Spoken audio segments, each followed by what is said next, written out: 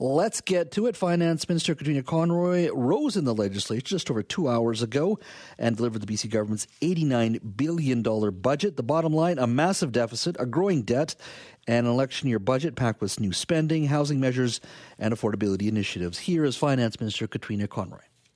And as Finance Minister, I want you to know that when times are tough, our government works for you. We have your back. And we will continue taking action for you so more people feel hopeful about their future here. Some look at the challenges ahead and say government should respond with deep cuts, leaving people to fend for themselves. This would only weaken the services we all rely on and drive up costs with added fees and fares. It would leave people at risk to those who take unfair advantage by putting profits ahead of people. We see this in the current housing crisis. After decades where the housing market served the interest of investors and speculators, even those who earn a decent income are finding it hard to afford a home. And that doesn't sit well with our government. That was Finance Minister Katrina Conroy just a couple of hours ago. Lots to unpack here. Joining me now is Richard Zussman, Global BC's legislative reporter, who was in the budget lockup earlier today. Richard, welcome. Hey, Jess. Thanks for having me. Let's go through the broad strokes here for a moment. The budget deficit, a $7.9 billion deficit in an election year.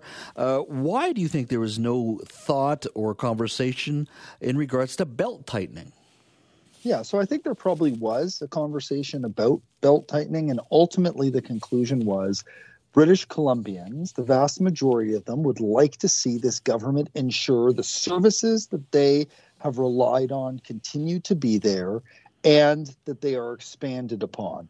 You and I have talked about this a lot, Jess. 250,000 British Columbians have come here in the last few years. That is putting pressure on all sorts of services. And in order to help keep up with that, the province needs to spend. And ultimately, the conclusion was drawn by Finance Minister Katrina Conroy and Premier David Eby and their teams that the public doesn't see a huge issue with deficits if it means that services are preserved and that more things are coming around the corner. We've seen forecast deficits this big before. It came, in the midst of the COVID-19 pandemic. Mm-hmm. When the books were finally settled, the deficit was nowhere close to the $7.9 billion that is now being forecast for next fiscal year. And we're not expecting in the next year some sort of economic rebound like we saw coming out of the pandemic. Mm-hmm. So this is likely going to be the biggest we have seen in the province's history. And economists that I spoke to today, Jazz, we were just in the budget lockup where we had an opportunity to talk to experts. All of them universally said, yes, you can spend now, but eventually those bills come due. And when they come due, they come with interest. And all of that puts exceeding pressure on future generations. So you are doing something now without a clear picture of the impacts that it's going to have on the future. So a $7.9 billion deficit. Let's look at the debt just for a moment. BC's total provincial debt is forecast to climb by nearly $20 billion with this budget to $123 billion. Of that, about $88 billion of that is supported by taxpayers' rest by, BC Hydro and many other agencies like that. The taxpayers-supported debt-to-GDP ratio basically climbs to about 21%. That measures debt affordability, up from 17% last year. And to put that in context, budget 2018, the debt-to-GDP ratio was 15.5%. So it's grown under the NDP. The NDP has clearly decided here, at the end of the day, we're going to continue to spend on schools and hospitals, and too bad the opposition can complain. We think we're heading in the right direction. The other piece in that, and you mentioned debt is because of big capital projects. Big capital projects means jobs.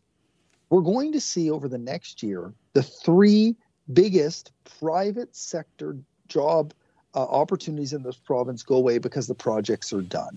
LNG Canada, Site C, completion of Trans Mountain and other pipelines. And all of that, when I spoke to those that represent the business community today, they are concerned that there's nothing coming behind. There are no big major projects approved right now in this province that will help offset the loss in GDP and the loss in jobs that comes with those projects. And I asked the minister this. It seems to me and others that were looking at this budget, that the government plans on supporting those jobs in the economy through capital project job growth, public sector job growth.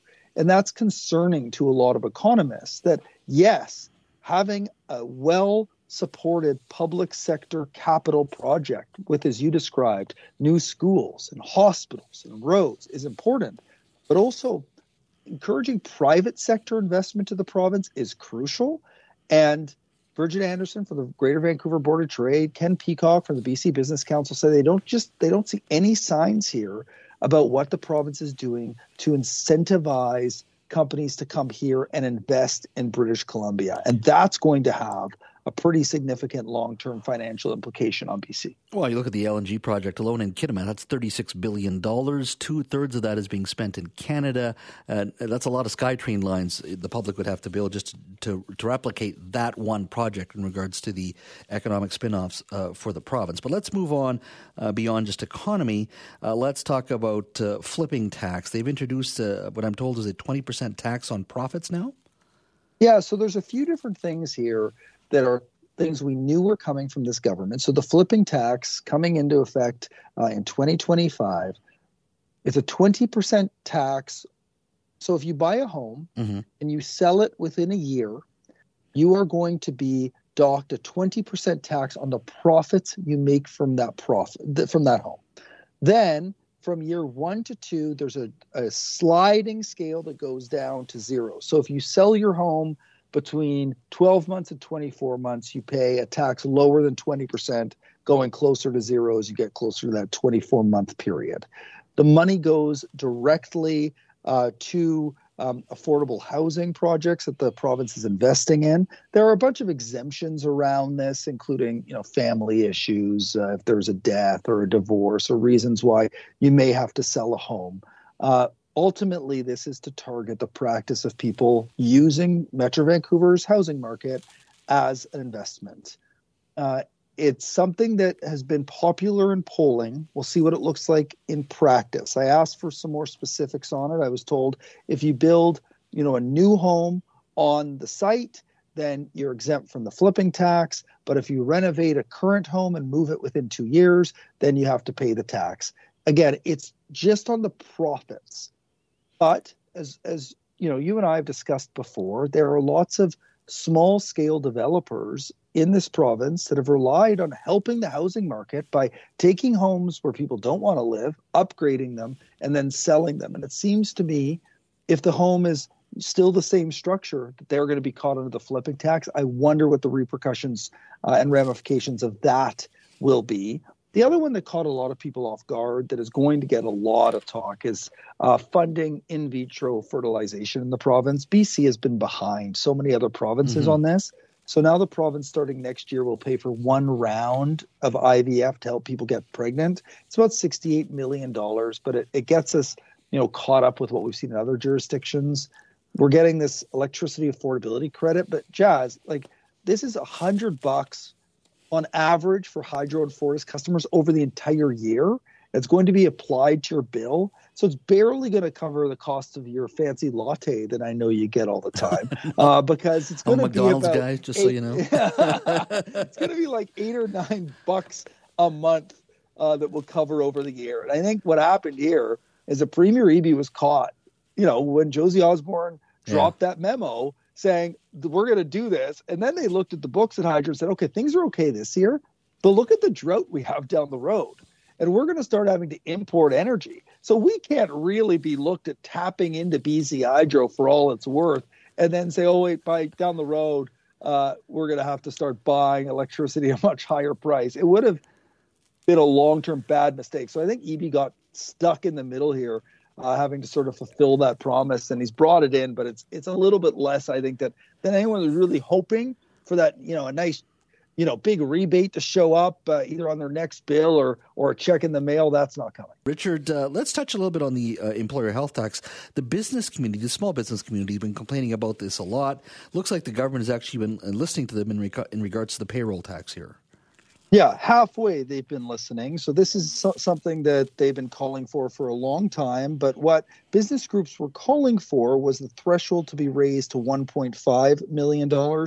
They've gone halfway there. So leading into today, that threshold for the employer's health tax was $500,000. So businesses with payrolls at that point and lower exempt from the tax. They're now expanding it to $1 million, although the Greater Vancouver Board of Trade and others were asking it to go to $1.5 million. It also means that 90% of businesses will not pay the tax. So for those small businesses that have been struggling with this, that have payrolls between $500,000 and $1 million, this is big relief. This is going to help get through some of those challenges. But it also puts an added burden on those huge employers in the province. Yes, some of them are making big profits, but others may have big payrolls that are just struggling to get by. And this will continue to mean that they have pressure on them to cover off this employer's health tax, which you'll remember the province brought in to offset getting rid of medical service premiums. My guest is Richard Zussman, Global BC's legislative reporter. He was in the budget lockup today. Let's go to the open line. Let's go to John in Langley. Hi, John.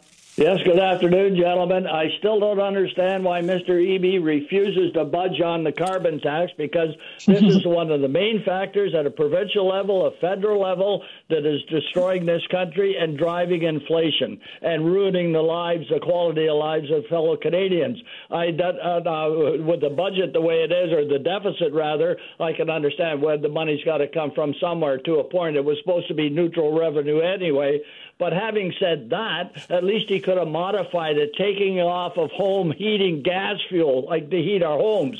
They're not moving a bit. But in a fashion, that's not bad either, because I think this is the exit for Mr. Eby and the NDP government in this province. John, thanks for your call. I think he practiced that line. But John's got a point, though, in regards to just, working people are hit with this carbon tax. There is a climate action tax credit, isn't there, Richard, in this case? Yeah, there is, and it helps offset some of that. We also saw investment in the budget to get people off home oil and towards heat pumps. That's a big commitment the province has made. They're going to work with the federal government to make that transition free for British Columbians who are currently on oil. That is going to take time. We're likely going to see that in the federal budget. But lucky for John, we have a provincial election coming up in October. And if this is his big issue, there are two parties, BC United and the Conservative Party of BC, who have promised to make all sorts of changes around the carbon tax. Getting rid of it in BC right now, not possible with a Trudeau government. But if there's changes in Ottawa, we've heard from both John Rustad and Kevin Falcon, they would be very quick to get rid of the carbon tax here. And they would also offset some of those taxes on home heating, as John described. So lucky for him, there's an election coming up. But for now, this government is insistent, they believe, the carbon tax the way it is helps fulfill climate targets in BC while being that affordability crunch is being offset through other measures like we saw in the budget. Richard, thank you. Thanks, Jess.